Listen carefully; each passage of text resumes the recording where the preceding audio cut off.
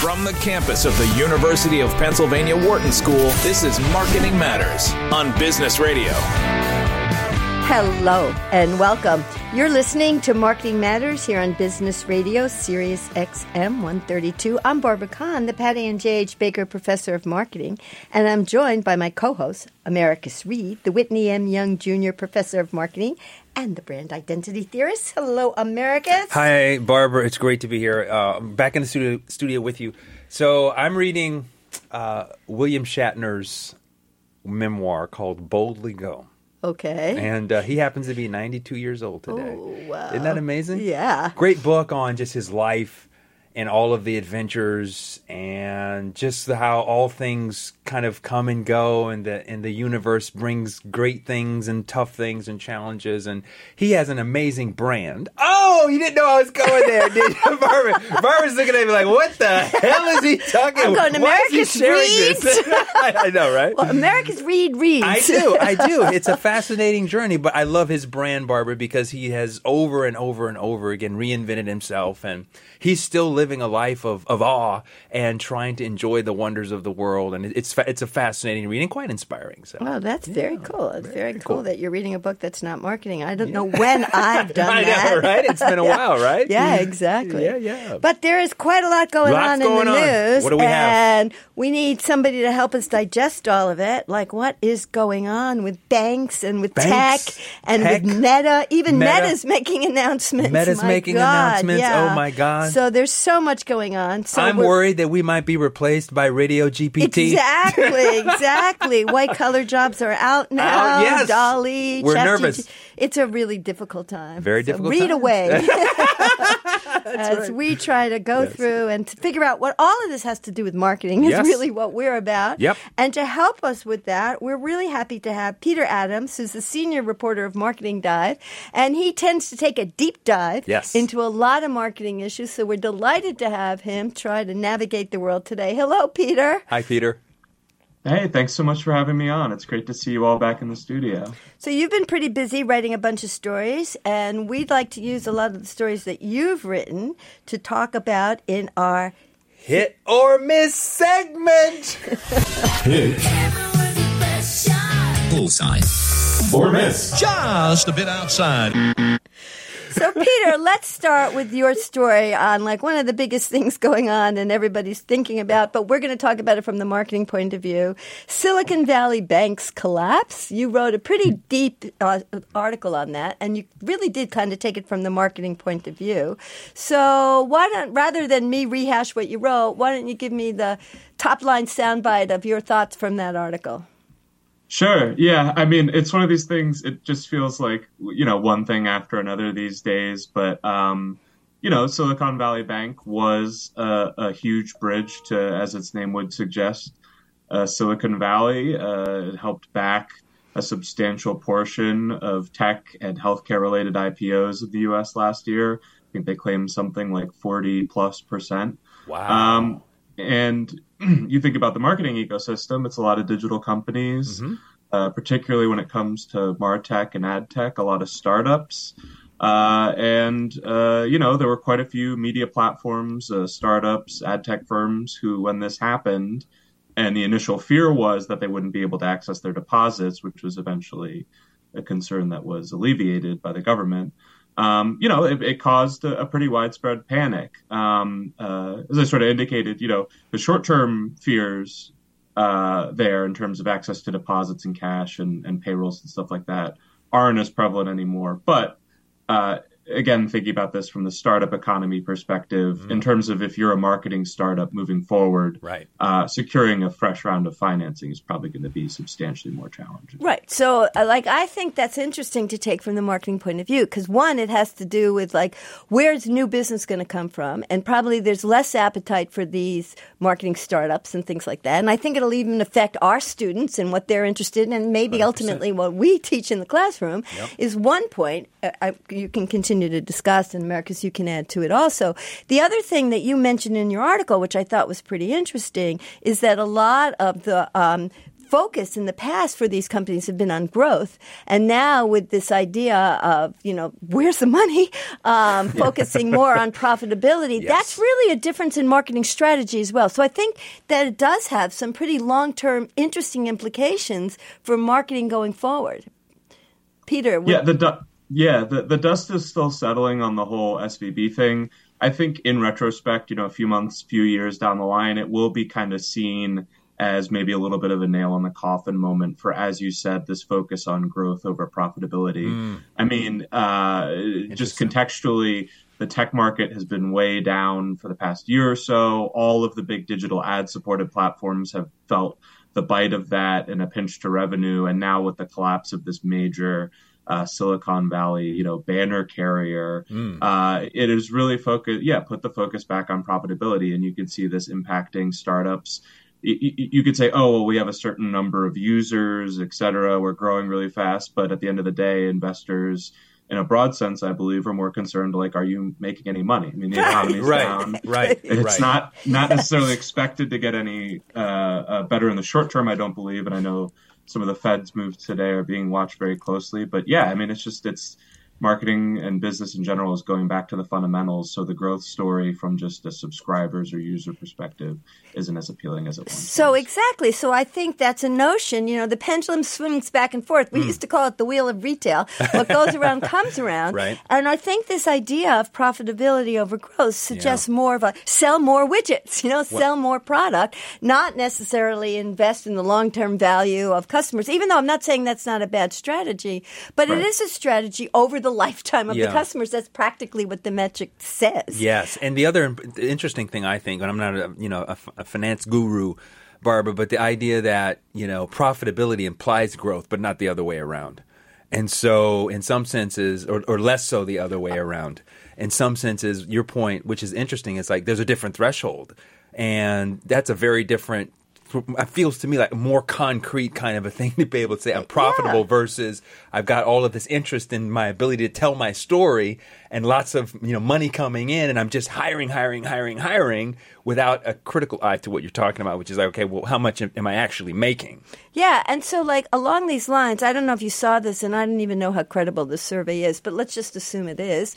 I saw a survey that showed consumers are starting to say to companies, you know what, if we're in an inflationary period and prices are too high, I got an idea, CEOs. Why don't you take less money and lower your prices instead of relying on the Fed to raise interest rates and do all these things that have these repercussions in our economic system? Maybe there's other ways to think about business. I think this relates a little bit to your point, Peter, that you made in your article. What do you think about that? I definitely think that consumers have a very good understanding of how inflation works because it hits them where it hurts every time they go shopping. Obviously, some of the inflation is just naturally, I don't know if naturally occurring is the right way to put it. Much like Professor Reed, I'm not a financial guy first. But some of the inflation is just occurring because of how crazy the economy is being. I do think some prices, the perception among consumers is that they're artificially inflated because that is something companies can get away with right now. I do know that, especially because it is hitting the bottom line, the wallet, every time you go to the grocery store, get gas, et cetera. And especially because it's now extended for months now, close to a year of a sharp inflationary period with some fluctuations thrown in there. I do think they look at companies and they go, how could you advertise yourself this way? How can your CEO be taking this sort of payday instead of, focusing on keeping a stable price? I do think that's a valid point. I'm not sure the survey you referenced there, but that is definitely something. No, but it even just makes sense. It's like there's been a while now, Americans, we've been talking about this, that the consumer, the voters are looking to businesses, not necessarily politics and government, to regulate everything. And if the prices are too high, there is an easier way to lower them than to, scratch your ear by going around your back. Yeah, 100%. So. Yeah. No, I that's a super interesting analysis because I think it also plays into the idea, Peter, and you can comment on this as well, with respect to that emerging narrative around, just the tech world and CEOs now, which are brands out there selling themselves and their visions in all of this, and the fact that in a downturn where there's a lot of recessionary pressure, I think Barbara's point's 100% correct. The average everyday consumer is looking at you and your $15 million salary plus bonuses and wondering why the product has gone up 25%. You know, and so I think that's a fair point. What are thoughts on like how you ameliorate that? Like if you were going to like market a change in how you brand what it is that you're doing as a CEO, what would be your advice, Barbara, to the CEOs? What should they do? How do they do that? Part of what we're talking about is in building a brand is we've moved away from product attributes. Maybe we're moving back to it, to customer benefits, to lifetime value. And a lot of what we've been talking about in brands is you've got to talk about what your values are, the whole Kaepernick campaign and all of that other stuff. Mm-hmm. So at some point, if the CEOs are part of our society, you can say, well, instead of looking at the Fed all the time, what can you do? Yes. And then you start, we're a brand that takes all of this into consideration. We care about DEI. Yep. We care about economic situation. Yep. And we're going to try to price our product and build our products to help our world. Yeah. I think that would be an interesting, not only would you get higher market share by lowering price, but you might get lifetime value of the customer, You might get relationship by trying to appeal to that part of the customer. Interesting. So, Peter, you've been talking about a lot of issues that are politically inclined. Dear. I'm going to talk another one tangentially, but you can, since we're pushing you on these, we might as well push it. You wrote a story recently about soccer, the MLS, striking a partnership with TikTok. And so that brings up interesting things about soccer, versus football. Is soccer ever going to be popular in the U.S.? In the the connection with TikTok. TikTok is in the news because Biden is trying to find somebody else to own that company in the U.S. because he's worried about the data of TikTok. So there's actually quite a lot of issues in that story, even though that may not have been what your headline was. Totally. Can I ask you, Barbara, are you on TikTok?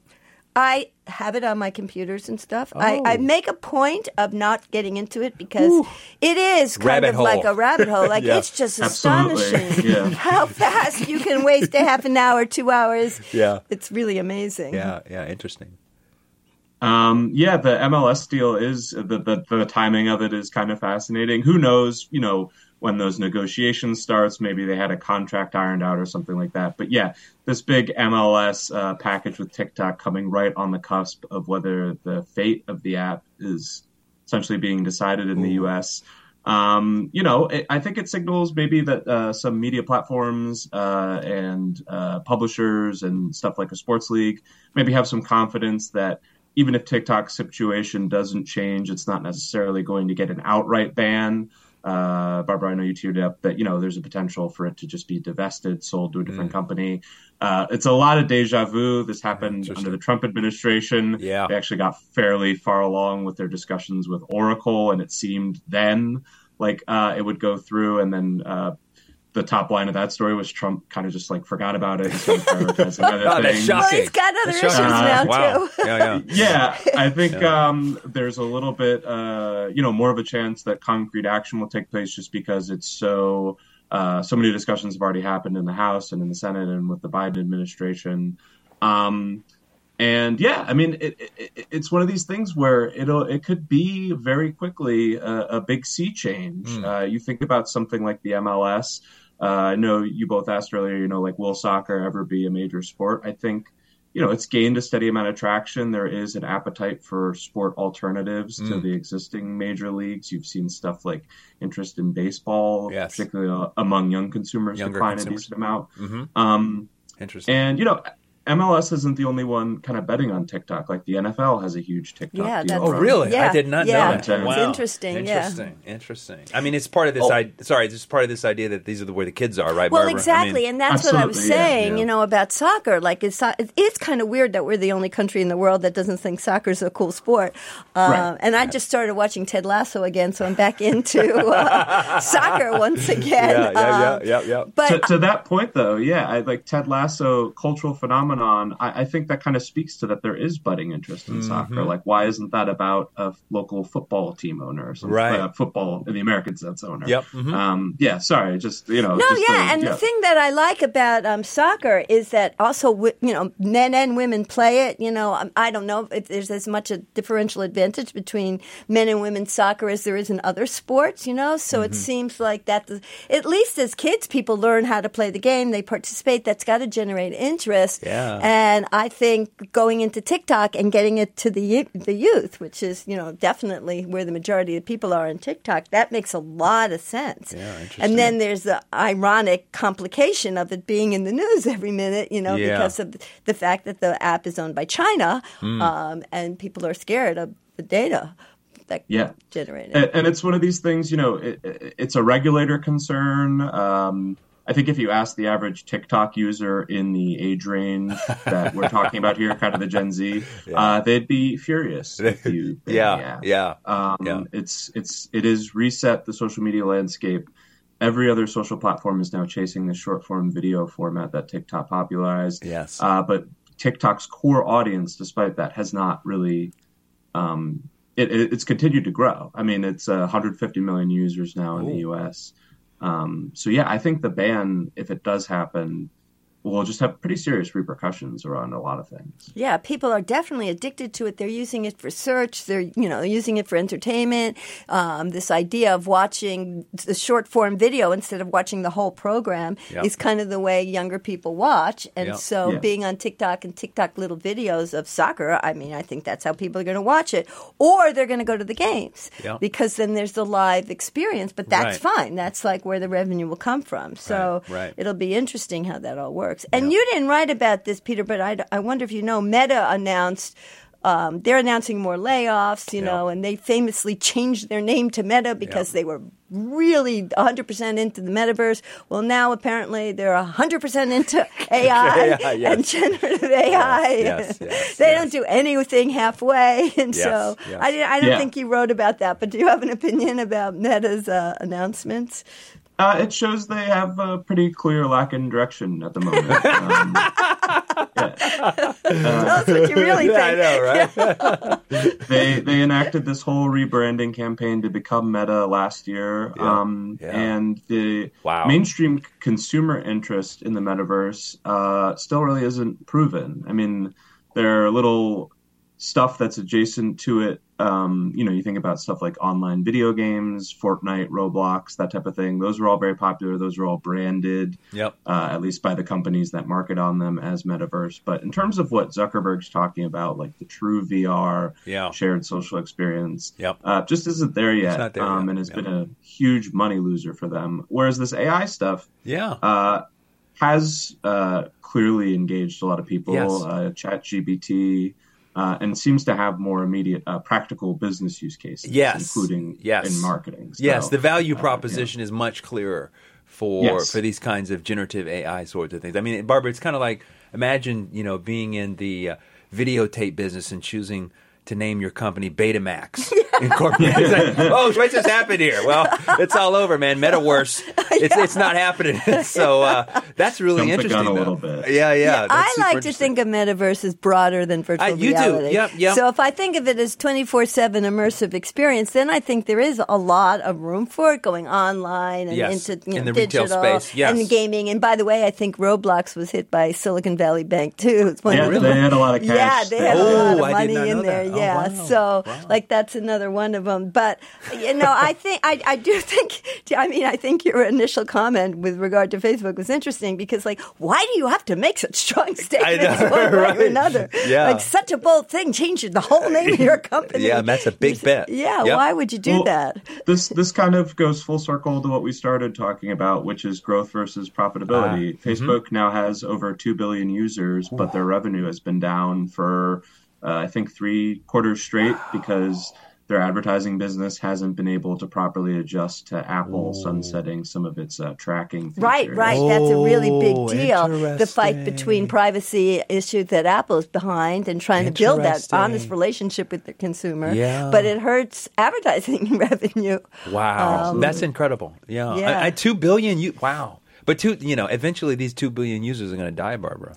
right? I mean, that's just That's a thought. sorry, just a little bit. Maybe it'll be like AOL. AOL for a long time has held on to a pretty large subscriber base just because people don't know how to like cancel it. Yeah, exactly. Yeah, but exactly. one way these, either way, it's going to happen that these consumers are going to get canceled. So you got to your point, Barbara, you got to figure. I mean, what has Facebook done that's innovative? I mean, what have they done anything? I mean, sort of copied the short form stuff. They copied Instagram. Or, they bought Instagram. They bought Instagram. Then they copied Snap. They copied Stories. Yeah. Now they're going to copy TikTok and Reels. And wow. Yeah, they're not really. And so who knows? Yeah. But, I noticed, Marcus and I were talking, Peter, you also write about some more traditional companies. You don't only write about tech and politics. You've also written what Miller Lite did, converting sexist beer ads into fertilizer. What was that story about? It's interesting. Miller Lite has this, it's time for Women's History Month, which is throughout March.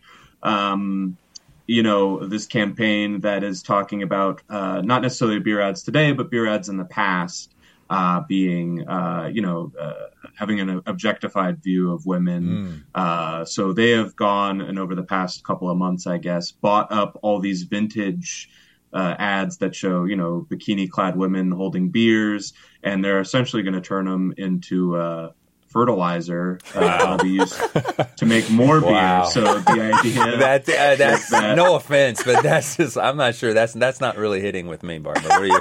I don't know. I think it's funny. That's a big miss. Forgot to. we were so caught up in the other stuff. Yeah, I don't know about that one, Barbara, because that's interesting though. I guess it's certainly stunty-ish, right? So we'll talk about it, but I don't know. Like just from intuitively, it feels like I don't know. That's sort of not so clever, not so creative. I don't know. It doesn't really feel authentic in some ways. Yeah, maybe I'm wrong. The whole idea of like Women's History Month and then Black History Month, I understand all these ads come around, and obviously you and I are going to support Black History Month and Women's History Month. Why wouldn't we? Right. But there is something almost artificial about it. Why this month? Right.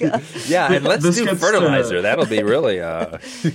This gets to the question of like, do these companies support these things in a sustained way, Exactly. year round, or is it just for the holiday because that's timely and that has the PR hook? Exactly. To Miller Lite and Molson Coors' credit, their chief marketing officer now, actually, she was recently promoted to a new role as a chief commercial officer. Michelle St. Jacques is pretty deliberate about mostly working with women, or mostly work with women on this campaign specifically. I should say, I don't know her day to day. Gotcha. But there's a few aspects of the campaign I think where they're trying to show, we have the actual bona fides going on here. Whether or not the concept actually resonates with you is obviously that's sounding a lot less like fertilizer, Barbara. Sounds like wow. But your point's a great point, Peter, because now with information search costs being close to zero with that thing called the Google machine. I mean, you can go look up, what has Miller Lite been doing in this space, right, Barbara, in the last 15, 20 years, and you can figure that out pretty quickly. So I think it's really interesting because we've been seeing a lot of this sort of purpose sort of argument sort of stuff happening. And I think the critical question to your point, Barbara, is how do you do this in the way that really feels authentic? Right. Yeah, and as more people do it, it by definition becomes less differentiated and less potentially, effective to stand out, at least as a marketing positioning strategy. Yeah. Yeah. So, Peter, we only have a few minutes left. Why don't you tell us what was your hit? Yes. Everything is missed in this last... what article it's been a rocky start to the year. I know, right? Oh, my God. Miss. And, I do think that there is, as much as there is some skepticism or concern around it, there is some interesting applications of this generative AI stuff, has taken up a significant portion of my time with all the announcements and ChatGPT. But sort of on that front, Coca-Cola this week announced this new kind of platform they're introducing. They have a partnership with Bain & Company and OpenAI, which is the startup that developed ChatGPT. Yep. And basically they're opening up this program and encouraging artists to come in, and they have kind of like a library of Coke assets that you can use to generate new advertisements for them, and you could submit them for the Nice. chance to actually be featured on billboards. Wow, that's Interesting. pretty Very cool. cool. That's very cool. Let me so- ask you this, Peter. Sorry, because I think that's a fantastic example. But I'm just Yeah. kind of curious because you're a journalist. Have you tried to incorporate this generative AI into your work? Are you playing around with it? You've not touched it? Like where are you in that? Journey? Not for anything I've done in a work capacity. I think if we were to do that on my job, it would be some sort of newsroom-wide initiative where we were experimenting with it.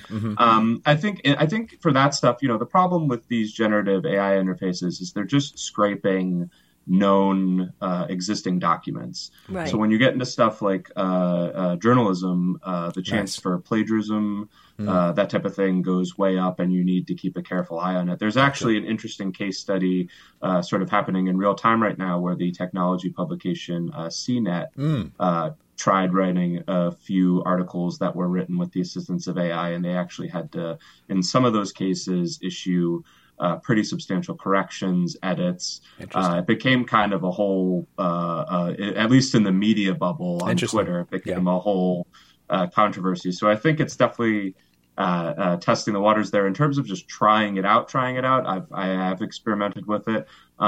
It's impressive. This is the thing about AI, is that there have been so many times in the past where it's promised a lot and not delivered on sounding even remotely convincing. I think generative AI and ChatGPT's big problem and opportunity at the moment is that it does sound convincing. Yeah, I agree. Even when it's very wrong. No, and that's actually, when I've talked to CMOs about it, what they say is it's clearly an asset. I mean, it clearly is something we're going to have to lean into. But the issue is the data that it operates off, which is what you're saying. And so if you can use it to operate off your proprietary data set that you're sure is accurate and it'll help differentiate your brand, it's hard to see how it won't be used for creative going forward. Right. This is why I think Coke's is a win in a way, because it's the Coke assets, it's the Coke brand, and they're inviting artists to do it for them. And they're crediting the artists, and they're giving the artists a platform by putting them out in the world in advertisements and billboards. I think they at least seem aware of the credit issue, the plagiarism issue. They are taking some steps there. That's cool. I mean, I think the way to move forward is to take that into account and then work with it instead of fight it. Yeah. But the biggest issue is like using data that aren't accurate and then putting forth, that's a real problem. But that's controllable if you control the data set that it's used on, I suppose. Anyway, Peter, thank you so much for joining us today. It's always a great pleasure to have you on our show. Where can our listeners go to keep up with you and the stories you write? Of course, thank you so much for having me on. And you can follow my stuff, marketingdive.com. And we have a daily newsletter you can sign up for. So if you don't want to visit the website, you can get all the top news right in your inbox. Well, that's great. That's all we have time for today. We'd like to thank our producers, Dion Simpkins and Dana Cash.